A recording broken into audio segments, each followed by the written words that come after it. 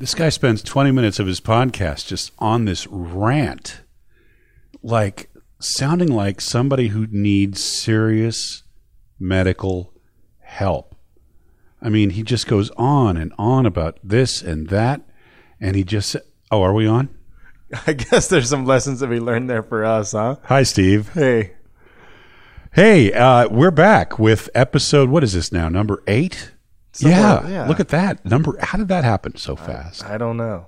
And we're on iTunes now. Did you know we've made the big time? Yeah, let's crack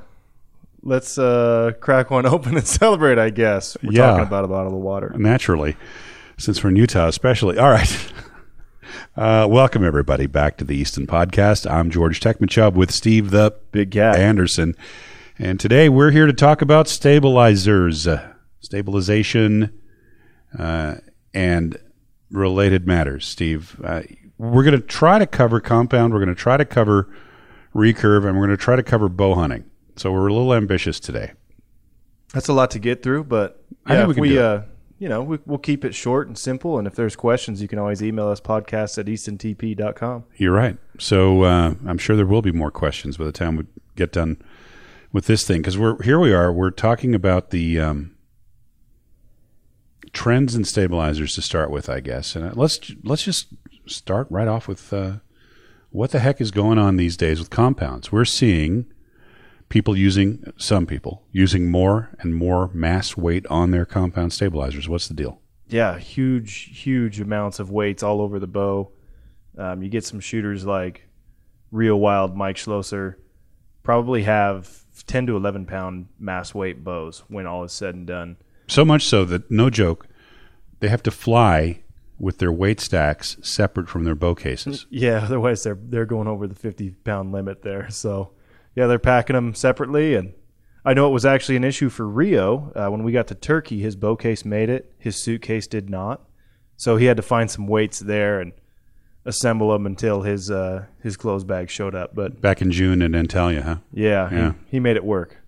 Well, yeah. But, here's the deal. There's a reason for it. And the reason has to do with several, like a perfect storm of stuff that has come into play in the last few years that's actually made it possible to run that kind of weight on your stabilizers without turning it into a paint shaker. Yeah. Stiffer stabilizers. Exactly, yeah. Stiffer rods. And that's been the trend since about 2009, I would say. Back in the 1980s, we at Easton, we made a boron carbon stabilizer that at the time was the stiffest thing you could get, but people thought it was too stiff. People actually figured, no, this is too much. It vibrates at a certain frequency and it's too stiff. And then in the late 1980s, we came out with the ACE stabilizers, and we had 2 models of that. A lot of people don't remember this, but we had a sort of a medium stiff and a really stiff one. And people said, well, the medium stiff one's not stiff enough. And they wanted the stiffer one. And then in the 1990s, I actually came up with a product called the original X10 stabilizer, which was 1 inch in diameter, super lightweight, very, very stiff, and people loved it for the most part, at least outdoors. The 1 inch diameter didn't play so well. I mean indoors. They didn't like it so much in the wind outdoors. Mm-hmm. And now here we are today looking at people using super stiff stabilizers like our own Z-Flex. The Bee Stinger comes to mind. The Doinker, some of the Doinker models are pretty stiff. The Fatty. Yeah, the Fatty, the Platinum. Lots of different manufacturers out there all playing. A couple of people, just kind of making stuff in their basement and selling it on Archery Talk and whatever. And it's become easy to make for some companies a stabilizer that is basically just a tube and is as stiff as you can get it. The hard part is making one that's really stiff and doesn't present a kite effect when you're out there in the wind. And we'll talk about that a little later. But, we're not actually here to sell anybody anything. It's a discussion of what people are using. So while we're talking about people using these really stiff stabilizers, Steve, you still got your diehards out there with it's got to be the antithesis of the super stiff stabilizer. Example, the biter. The multi-rod stabilizer. Right. Originally the Kudlacek back in the 1980s, and then after Don Kudlacek sort of passed on that product to another company.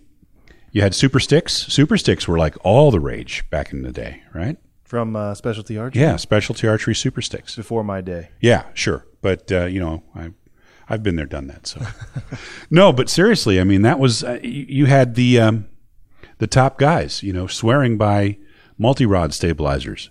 And then you had the top guys swearing by the great big aluminum filled with foam stabilizers like the old Bomar.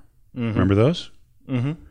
And that was, that's about a 1 1/8 inch diameter aluminum tube, weighed a ton.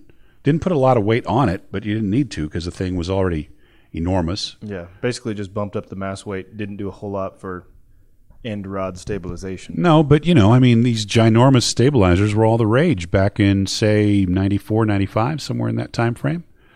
And then you had companies doing stuff with carbon. I think Bill Levin deserves some credit, with having taken what was originally the Precision Balance Company and then Doinker and really kind of popularizing stabilizers that had dampers built into them. Although, certainly he didn't invent the thing. He certainly made it popular. Mm-hmm. In fact, the first ones I saw were back in '83. French company, Atletique. They actually had taken pieces of rubber hose and used those to couple the stabilizer and the weight. So it acted just like a Doinker does today. It's exactly the same function. Right. Some people loved those things, swore by them. Sylvain Cadu in Canada, one of the top guys, used to shoot those things. A lot of the Canadian guys shot those. A lot of the French guys shot those.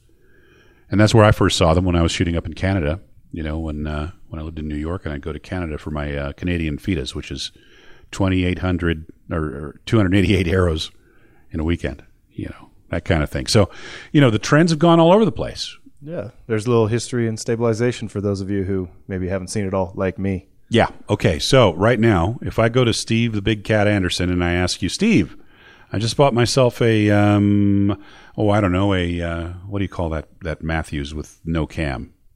The no cam? Yeah, that one. The no cam. Or I buy the Hoyt, what's the hotness now? The Podium. The Podium X. Is that what it is? Yep. If I buy one of those things and I want to get rigged up and you're my coach, what are you going to tell me to do? Well, when I'm trying to help someone with compound stabilization, the first thing I try to get through their head is that it's not going to help you aim better. It's not going to help you hold in the middle of the target better. That's what I mean by that. Obviously, it'll help you aim better, help you aim slower. It's not going to give you a dead steady aim. But for those people who have what I like to call an anticipation issue, where they freeze at 6 o'clock below the target, piling on the weight on the back bar isn't going to magically lift your arm upwards, despite what a lot of people think. So, first and foremost, I try to say, okay, you're not chasing that magic pill that's going to give you a bow that just parks in the 10 ring and doesn't move. That doesn't exist. The best shooters in the world don't have that. In fact, some people would be freaked out if they did. Yeah, it doesn't work for me. When something holds in the middle too long and too perfect, usually it ends up in a letdown for whatever reason. But that's just an execution thing and what you're comfortable with.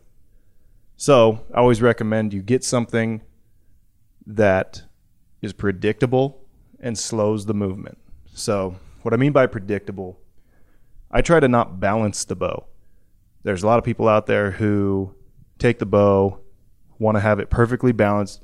Some people even go as far as to get it on a jig that holds it by the pivot point of the grip, and then they perfectly balance it where the front stabilizer is parallel to the ground, the bubble level is totally level, and they move weights around from both sidebars to get that perfect balance. And that doesn't really work. Because a human being is actually holding the bow, so all things go out the window when you actually grab the thing and you get to full draw. Right, you get to full draw, and you're either on the top or the bottom target, and you're not holding perfectly parallel to the ground. There's a lot of issues with that. Yeah, similarly, you got guys out there preaching that there's a formula for this. That, if you do this and you do this, and the bow is so long and your draw length is such and such, you plug this number into this number, and it tells you exactly what it should be. That's Bravo Sierra. It gives you a good starting point sometimes. Maybe for some people, but it's not for all people. I mean, the people who start with that generally come to about a 3-to-1 ratio. For every 1 ounce on the front, you're putting 3 on the back bars, and that's not where I end up. I'm really close to 1-to-1, but that's a very personal flavor for me as well. It's different for everyone. So I stress to people, don't try to balance the bow. A balanced bow gives you zero directional bias. So if I'm holding perfectly in the middle and the bow is perfectly balanced, I don't know which way it wants to go. If I set up a bow that wants to fall forward and to the left, I have a really good idea of how I need to fight the bow per se, or, apply counterbalance it, shall we say? Yeah. So, and you see that, there was some shooters, 2003 to probably 2008. Pretty much everyone followed the lead of Dave Cousins and ran their sidebar straight out the side. And that basically just took the bow on a roll to the left, if you're a right-hand shooter. And that worked really well for a lot of guys. And particularly for Dave. Yeah, for Dave, obviously it worked well, but for some other guys too. So I've done something similar with hunting setup, which we can address later. But for target, I like to have kind of the same scenario.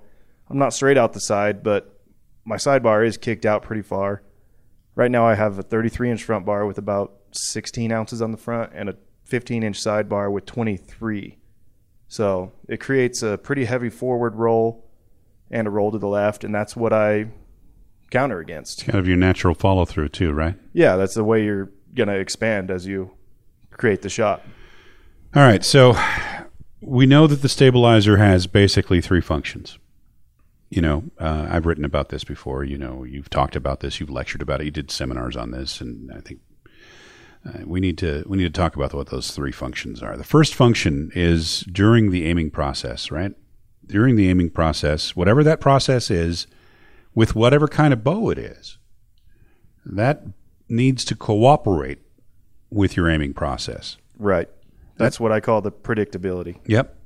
In other words, you don't want to be fighting it. Nope. But you do want it to be counterbalancing you a little bit, providing you a little bit of resistance in the right direction, whatever that might be for yourself. Yeah. And you want it to give you a feeling of confidence when you're at full draw. You don't want it wobbling. No. That front end waggle, which you might call where you basically your front end is, as you apply tension in the back of your shot, it starts to move right to left. That's generally an issue of not enough weight on the front bar. And you know what happens, and maybe not enough stiffness on the stabilizer potentially. That too, yeah. But you know what happens, right? It creates a feedback loop. You're at full draw, you feel the motion, you bear down, you make it move more, it turns into a vicious cycle. And then you end up letting down, and that's no good because you only got 20 seconds on the clock. Yeah. So, that's number one, is to give you a good feeling, whatever that may be. And nobody can tell you what that is. You need to pretty much figure that out for yourself, I'm pretty sure. Yep. Yeah, there's some commonalities. I mean, there's some things that most people agree on, and there's some things that most people agree on that they like and that they agree on that they don't like. But generally speaking, it's going to be an individual thing. Now, the second thing that a stabilizer does is quite different for a compound than it is for a recurve. For a compound, because the impulse on the arrow and because the paradox of the arrow is in the vertical plane, stabilizer has a particular kind of effect that does not affect the tune of the rig quite as much, arguably, because you're offsetting that effect with your launcher. Right. On the recurve, though, our motion is left to right during the launch, right? Because the string is coming out from behind our fingers. Fingers don't get out of the way in time. Nope. So you're putting a big bend on the back of the arrow. The arrow is pushing against the bow. That's when the stabilizer is actually doing the work. That's when the money that you're putting into a solid, really good, well-made stabilizer is actually working during that 15 milliseconds or so. Because it's keeping the bow from translating to the right for a right-handed shooter and effectively changing the tune. So what the stabilizer is really doing is maintaining the bow's position in space. After that, just about everything that happens can be gravy. The whole thing could disassemble and you wouldn't care because the arrow's already in the air. Then there's the third function of the stabilizer, which is the function of dissipation of vibration. Now, that's another matter of taste, right? Yeah, the feel. Yeah. And you get guys who want a lot of dampening, guys who don't. I'd say if you're executing shots properly, you probably don't feel a whole lot of difference from one to the other. Yeah. If you're grabbing back onto your bow, you're going to feel some more vibration from one model to the other. But, even those of us who are recurve shooters who don't hold the bow at all, allow it to basically float free and let the sling catch it, you would not believe how difficult it is to get somebody to try something different than what they are used to once they have it in their mind that this is the feel I must have. Yeah. I've done a lot of work with a lot of shooters on this subject, and I can tell you that the hardest thing is to get them to change, if you have a good reason to change, by the way. Because what's honestly true is, quite frankly, there aren't too many good reasons out there. But from the fundamental standpoint of just trying to get that feel down, make the bow jump a certain way, do you agree that there's a commonality there for the compound, that last part of the shot, that you want it to leave your hand a certain way, or you want it to follow through a certain way? Yeah, feel is important. I think on a compound, though, there's as much in the bow design as there is in how you stabilize the bow. I mean, more parallel limbs, you don't get that push away from your hand. Yeah, whereas the geometry on most recurves is pretty much the same. Yeah, they're all working the same direction. So they're all basically non-parallel configurations, and you get a lot more impulse out of the limbs than you do out of most modern compounds. Even your target compounds, right? Your what is it, the Pro Comp Elite, that kind of thing. Yeah, those things are from the standpoint of what's trendy in a hunting bow, 57 Chevys. From the standpoint of the limb layout. Yeah, like let's say the 2010 Contender Elites with 3,000 limbs, much more upright, longer limb. Now you're talking about a Hoyt bow here, but there's a Matthews, what is the C4? The C4. Apex and those things have the same basic layout, from that standpoint, right? More basically upright. a vertical limb that jumps a lot on the shot. And guess what? That's something you need. Yeah, like a lot of guys prefer that feel. It's feedback. It is feedback. Beyond that, I truly believe a bow that wants to work away from you rather than up and down is a little more favorable in the wind. But that's my personal preference there. There will certainly be some guy with parallel limbs who kicks my butt at some tournament, and, that'll happen, and I'll turn around and beat him at the next one. So it's all kind of irrelevant. It's just a feel I like and a thing I truly believe in my mind. Yeah, but on any given day, I think if you were to poll a vast majority of compound guys and women, they would tell you that they'd prefer a bow that talks back to them versus one that just sits there. Agreed. And I think that part of the role of the stabilizer is to not snuff out the feedback you get from the bow. Yeah. So you're seeing not too many of the rubber dampers and things lately on compound stabilizers. Correct me if I'm wrong. Yeah, it's starting to go away. There are still a number of people who use something either on the weight end or on the very distal end of a stabilizer. They might have a rubber damper. Ours, the system I use has our AVRS system within it, which is basically a type of powder that we install in the base of the stabilizer. It acts like a fluid in there. Yeah, and then there's, other companies. I think Bee Stinger has a rubber end in theirs, and everyone's got some variation. Yeah, a lot of rubber bits hanging off of the stabilizer, Yeah. and most of that's to take care of problem number 3, which is what it feels like after the arrow's gone. Yeah, which, like you mentioned, the dissipation of vibration, that's important on a number of levels. One, if you're a high volume shooter, if you're working with a ton of vibration, you're going to have some tennis elbow pretty soon. You're going to get RSI. You're going to get a repetitive stress injury. Yep, and that happens. I know a number of shooters who have sore elbows this time of year and shoulders and things like that. And I had noticed it when I first switched to an ultra stiff stabilizer. My elbow got sore, and then switching to, you kind of get accustomed to it, or you find a little better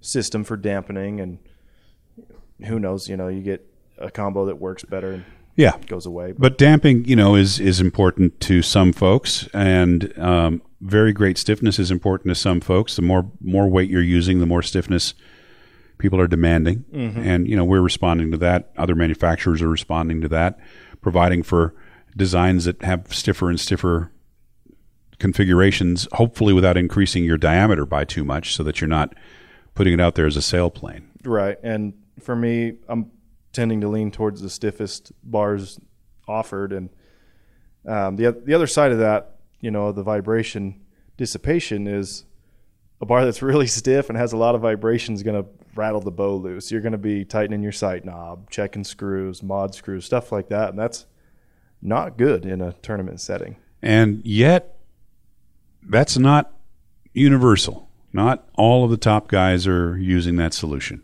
No. I'm thinking of Sergio Pagni. Right, yeah. Sergio still using a multi-rod stabilizer, which... A biter.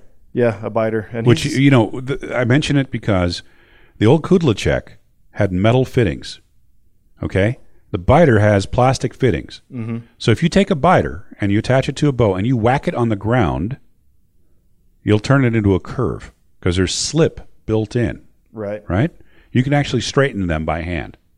Interesting. Yeah. So here's the deal. What I'm getting at is that biter is like a big sponge out there for the vibration and stuff, but it's counterintuitive that it ought to work for the guys who like that really stiff aiming solution, and yet it does work. Yeah, Sergio, I've heard that he prefers that simply because, number one, he's used it forever. Number two, he feels he can better manipulate his aim and his shot. Yeah, you mentioned that in the pre-show. We were talking about Sergio in particular, and it's like, he's like, he can kind of snatch the pebble out of the hand. You know, he's quick, but that's the feeling he has. It's not necessarily reality. And for Sergio, he was doing this at such a high level so long ago, and if you look at his setups from 10 years ago and his setup now, it's not a whole lot different. That's important to note. Some of the guys who are really successful, they're not the ones changing stuff radically from year to year. Nope. Rio, I think, comes to mind as somebody who has his gradual change rather than big changes from year to year. Yeah, Braden too. Yeah, I mean, I've seen Rio go from sidebar out the side to sidebar straight back, and I guess it's just a feeling he's used to. But once he goes to something, he's probably going to shoot that for the majority of the season. He doesn't make a change from 1 week to the next. Unlike some recurve shooters we know. Yeah, and it's I'm also very slow to change. I mean, in a matter of 2 years, I think I've added about 4 ounces to stabilizer weight, and that's it. That's just because of volume of shooting and spending more time shooting in the wind at FIDA events. So World Archery events. Yeah, excuse me. Yeah, you'd think that, I say FIDA all the time. Yeah. I don't know why. I guess I'm old school. Old habits. So, we know that the trend is toward heavier and heavier stacks. If we look at the average, both for men and for women, Steve, or is that mostly just a man thing still? I think it's coming up across the board, and you see a guy like Rio have such success, and then Mike Schlosser do the same thing.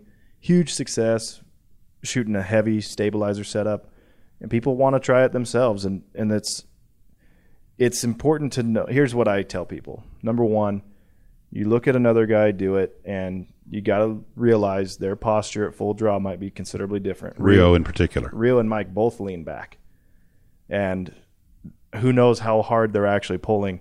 Someday, and Brian Gold, an engineer at Hoyt, mentioned this. He said he'd like to get them on a load cell and see how hard they're actually pulling on the bow as they break the shot. Interesting. Because that does a lot for how much weight you can handle up front. In other words, how hard you are into the stops. Yeah.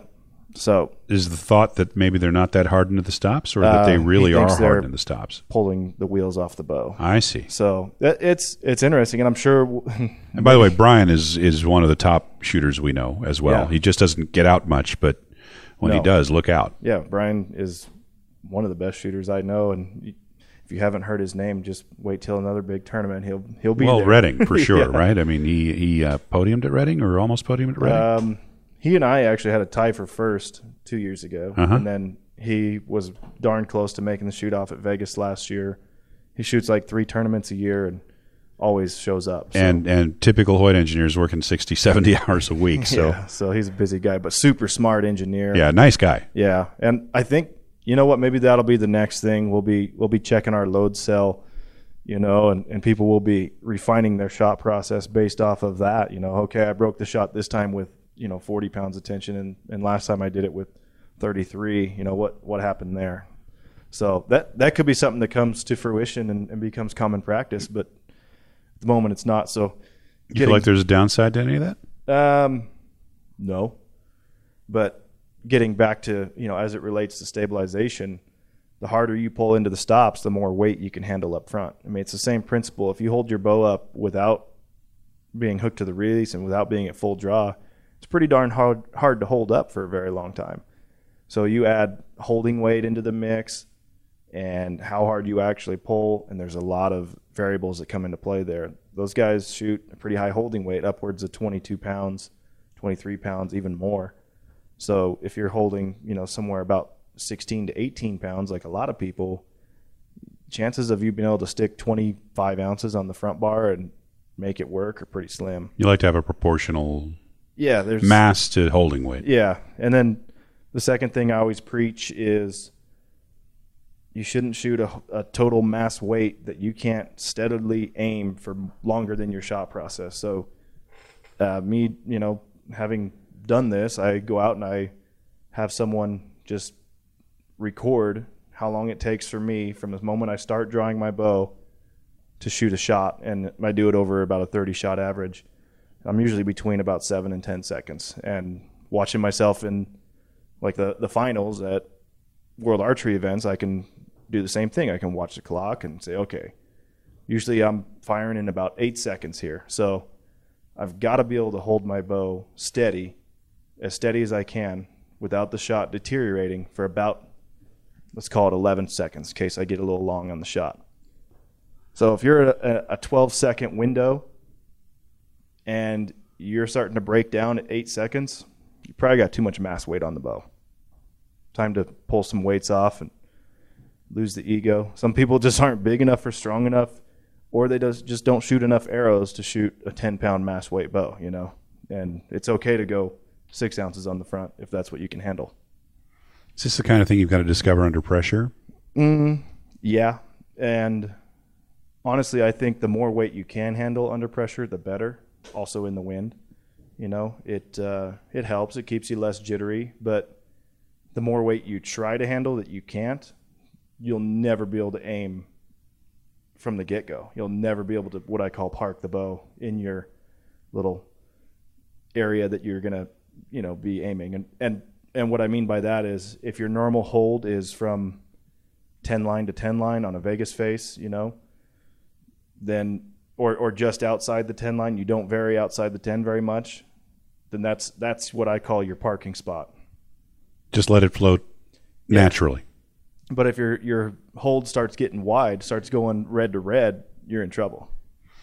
Well, what do you do in the wind? I mean, Copenhagen, that was windy. Bellick 2 years before that, super windy. I saw guys in Bellick, by the way, taking long rods off and putting on short. I think Braden, maybe a lot of guys do. Yeah. And that's desperation right there to a degree. I think, right? I mean, but what are you going to do? I mean, in that, 30, 40 mile an hour gusts. Yeah, I call that a roll of the dice, anyways. So if we're talking a more manageable wind, like 15 miles an hour, then for me personally, I don't like to change the setup because it changes the way the grip is pitched in my hand and stuff like that. But I try to already be there with my setup. It's already heavy enough. I see. Yeah. So if I'm having to add weight, then maybe I wasn't heavy enough to begin.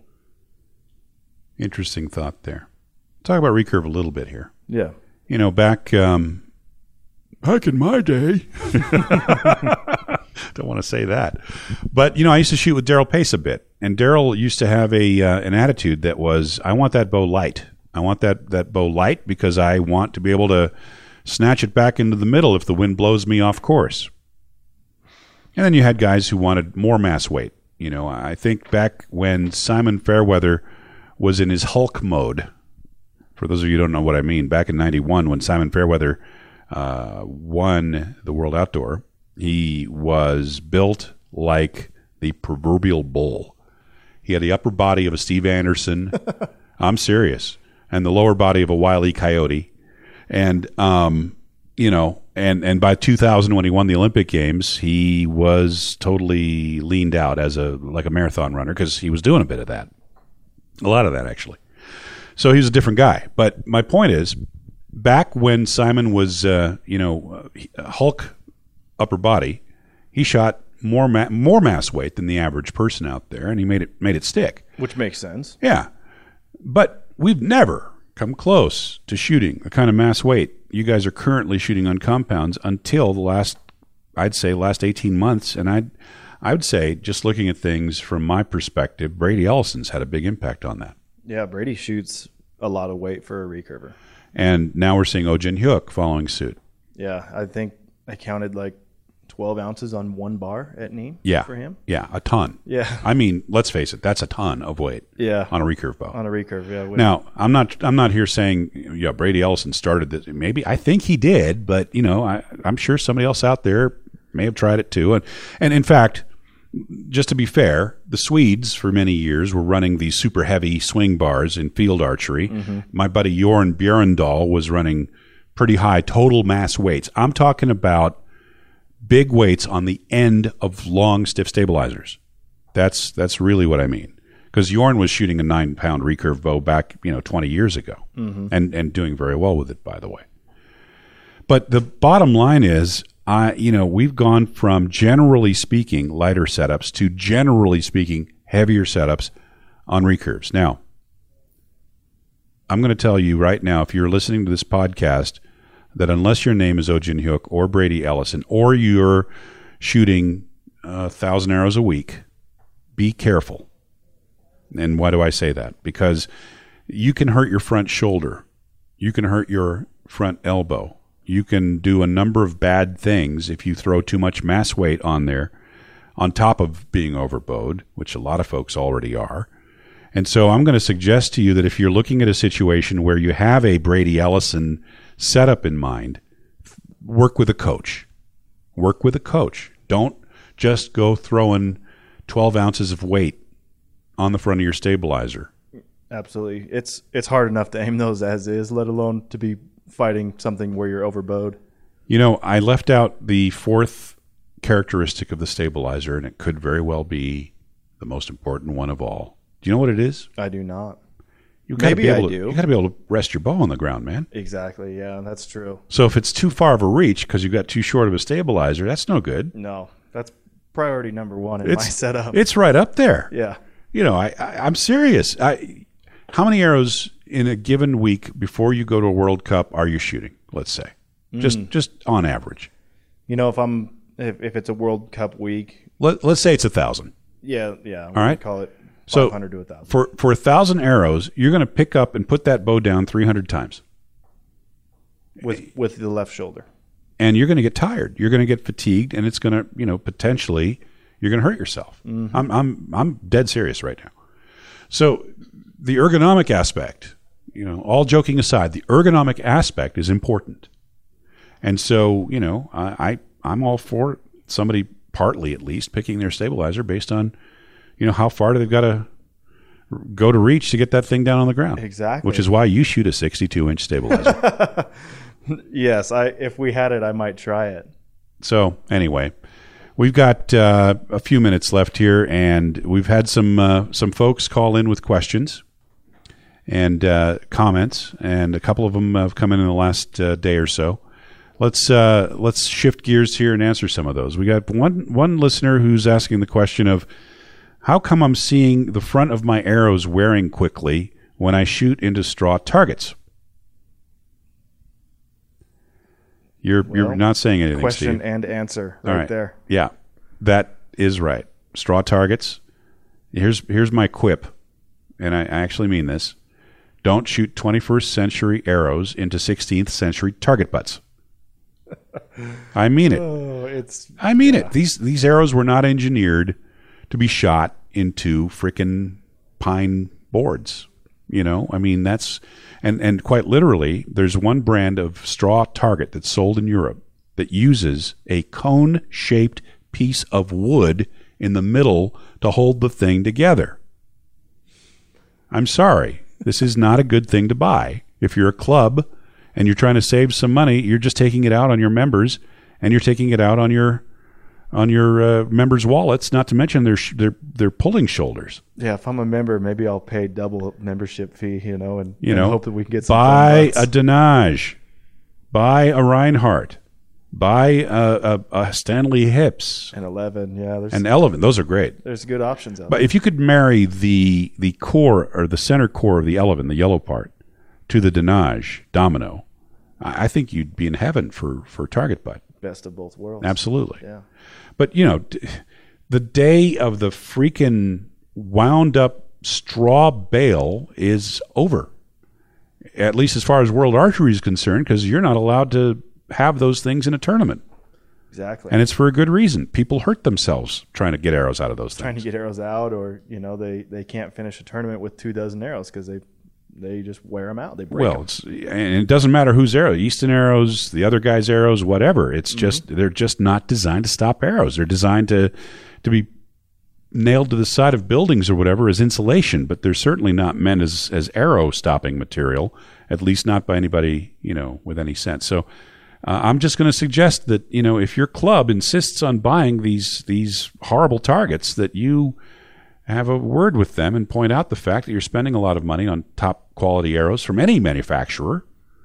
And, whose money are you preserving here? Yeah. There's even, if obviously budget is a factor for everyone, there's some homemade remedies out there. There's always better options. When I started out in this sport, I made good work of taking some of my mother's linens in a cardboard box and creating my own target. Yep. However, that was a very expensive target. Yes. I paid for that thing in so many ways. Being from Idaho, mine was actually stuffed plastic bags inside a potato sack. So the plastic bags were wrapped around cardboard, which was then plastic sealed with like a plastic wrap. What do you call that stuff you use in the kitchen? And like Saran wrap type stuff. Saran wrap. Yeah, there we go. And then it had a potato sack for good Idaho measure. Well, I had the excuse of being 6 years old. Oh, okay. Yeah, not much of an excuse. But anyway, yeah. So that was one question we had. Why are my arrows breaking after 3 months? Well, yeah. Don't shoot targets that sound like that. Bad idea. Bad. All right. Next question. I heard you guys were going to do a podcast about target stabilizers. What about us bow hunters? All right, Steve, I know that you and I have talked about this a little bit. You've got some ideas here. What do bow hunters need to do? Now, shall we start with Western or Eastern? Well, I'm from the West. All right, start with West. Okay.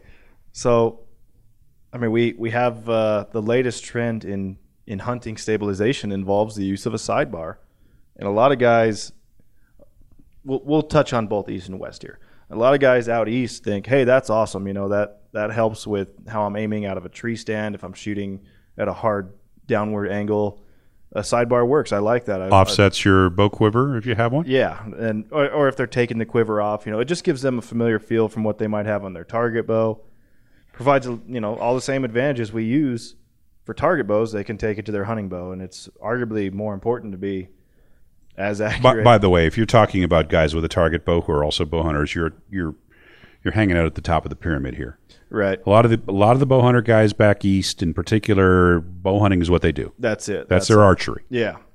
But, they see the guy at the shop. They've kind of had their toes dipped into the target archery world a little bit. So they get the advantages of using a sidebar, and they're not carrying it, 5-6 miles a day at 8,000 feet. So weight is probably not a premium. All right. So how long is a sidebar, and how do you mount it? A lot of guys do just an 8 to 10 inch, maybe a 12-inch sidebar. They might be using same length on the front. You got it sticking out toward the target side, or do you have it sticking back toward the shooter? Most guys are going towards the shooter, maybe a little angle to it. Kind of the happy medium, you could say. How much weight do you have on one of those, you think, typically? A lot of guys, probably anywhere from 6 ounces on the front bar to 10 ounces on the front bar, and probably about an equal amount on the sidebar. So what's the combination? Is there something that works well for a lot of folks, like I say 12-inch front bar, 8-inch sidebar, vice versa? What seems to be in vogue? A 10 to 12-inch front and about an 8 to 10-inch side. The side, you don't need a whole lot on the side more than just to literally offset the sight and the quiver if you're going to keep one on. So you can do this right now, today as we speak. You can do this with, let's say, a Z-Flex side rod, right, for the front rod. Maybe an extender or another side rod for the side rod, and one of our Sidekick adapters. Yeah, which is what I'm using. So to touch on the out west guys who they say, well, no, I'm hiking at 8,000 feet. It's already like I'm breathing through a straw tube. I'm not putting any more weight on my bow. And the first thing I tell them is, you know what? It actually, you add a little bit of weight to the bow. All you're really adding is a sidebar. Most of these guys already use a front bar. So you add a sidebar, you maybe add 6 to 8 ounces total to the bow, maybe 10. But what you do is you get a bow that carries a lot easier. When you're walking 5 miles and that thing is perfectly balanced side to side, no longer does it want to rotate in your hand when you're holding it. It just carries a lot easier, and that's important. Weight of the bow is one thing. How well the bow carries is another, and we all know that based off hunting packs. A pack that weighs 5 pounds but sucks on your back sucks. A pack that weighs 8 pounds and carries awesome feels a lot lighter than that 5-pound pack. So you're actually pointing out that it's got nothing to do with shooting the thing. It's got to do with hucking the thing over a long period of time, and the bow carries better. Yeah, it carries better. The advantage there, it also shoots better because we're not taking our quivers off. So for me personally, I have a 12-inch front bar, a Z-Flex front bar, and I have about 2 to 3 ounces on that front bar. It does beg the question, what would you rather have after you've been sucking air through a straw at 8,000 feet? A bow with a stabilizer or a bow without one when you've had to, say, run 150 yards to make an intercept point on some kind of animal? Yeah, I'd rather have some weight on there to slow that bow down. There you go. Because I'm already going to be waving it around fast enough just because there's an animal in front of me. Double that because I just hoofed it 150 yards. And now, I've got it at full draw. I think I'd like to have something on there to slow the roll a little bit on that pin. So personally, I run the sidebar straight out the side. I only add 2 ounces to it with a 5-arrow quiver. For me, that seems to work pretty good to keep things balanced side to side. I do want to balance that one. I'm not trying to do it like I am my hunting bow. I want that bow to carry as easily as possible. Most important question, though, black or camo? For me, black, but I got a black bow. Goes with everything. Yeah. Everyone else, the majority of bow hunters probably going to say camo there. Who knows? What are you doing this weekend? Your first time home for a while. Yeah. We have a theme park here. My wife really has wanted to go to it for a while. You're going to go do some non-archery stuff, huh? Some non-archery stuff. Nice. Yeah, I'm going to Lagoon. So I'm doing archery stuff. My coach, Dick Tone's flying in with a couple of members of the Canadian team. That's right. And we're going to have camps at the Archery Center. You and Dick Tone and Jay Bars. Jay Bars is going to be there, yeah. So, in fact, we'll be doing podcasts with each of those two guys, and maybe one together. Ooh, that could be fireworks. Yeah, with Jay, we might have to do a lot of editing. Oh, no.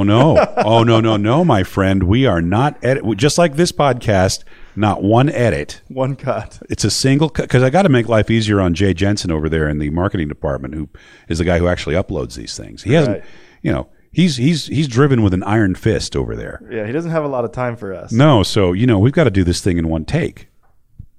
And so far, pretty much these have all been in one take, which might be why, well, never mind. Pretty authentic stuff. Lord help us with Jay on the microphone. Oh, yeah. Well, I'm anticipating the fireworks. But what I'm really looking forward to is talking to Dick Tone, because Dick's been my coach for 30 years probably.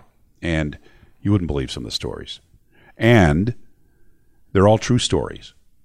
And he used to work with Doug Easton directly. And then he worked with Jim Easton directly, so he and I have that in common. And he started his own business. He was one of the top shooters in the world in the 1960s. He built, along with Jim Easton, stuff for the Apollo program that's on the moon right now. Wow. And he's got stories about the Vietnam War, and he's got stories about shooting in different countries, and then coaching as a master coach, the Olympic coach of the Pan Am Games team back in the 80s.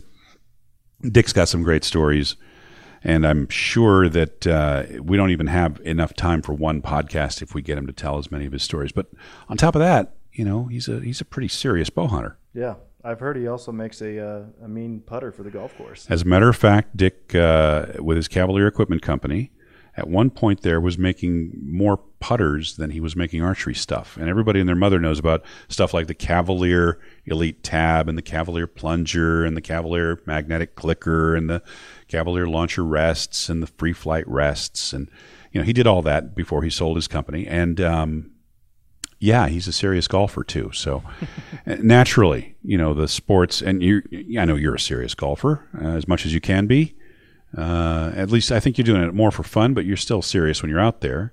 The mental game's the same. Right now, I say it's for fun, but yeah, it's I can't do anything just for fun. It's all in or nothing. It's a sickness we have. Yeah. All right, Steve. Well, that wraps up another Easton podcast talking about stabilizers. When we do our next tech podcast, I'm going to want to get some more input from our listeners. So the address for people who have a question? Let's start that again. Podcast at eastontp.com. Yeah, podcast at eastontp.com. Easton Technical Products is Easton TP. So podcast at eastontp.com. And if we answer your question, we'll send you a nice piece of swag from the company. I guess that wraps it up. Thank you for joining us. I'm George Tekmitchov with Steve the Big Cat Anderson for another Easton podcast. And that one's in the can, Steve. I guess I don't know if we covered everything we wanted to cover there. It's probably best we don't. Let the listeners chomp on it a little bit and come back with some questions. So I'm trying to figure out whether it's better to do it the way we do it, which is pretty much unstructured, no notes in front of us, right? It's two archers having a conversation. Or should we be reading from the owner's manual?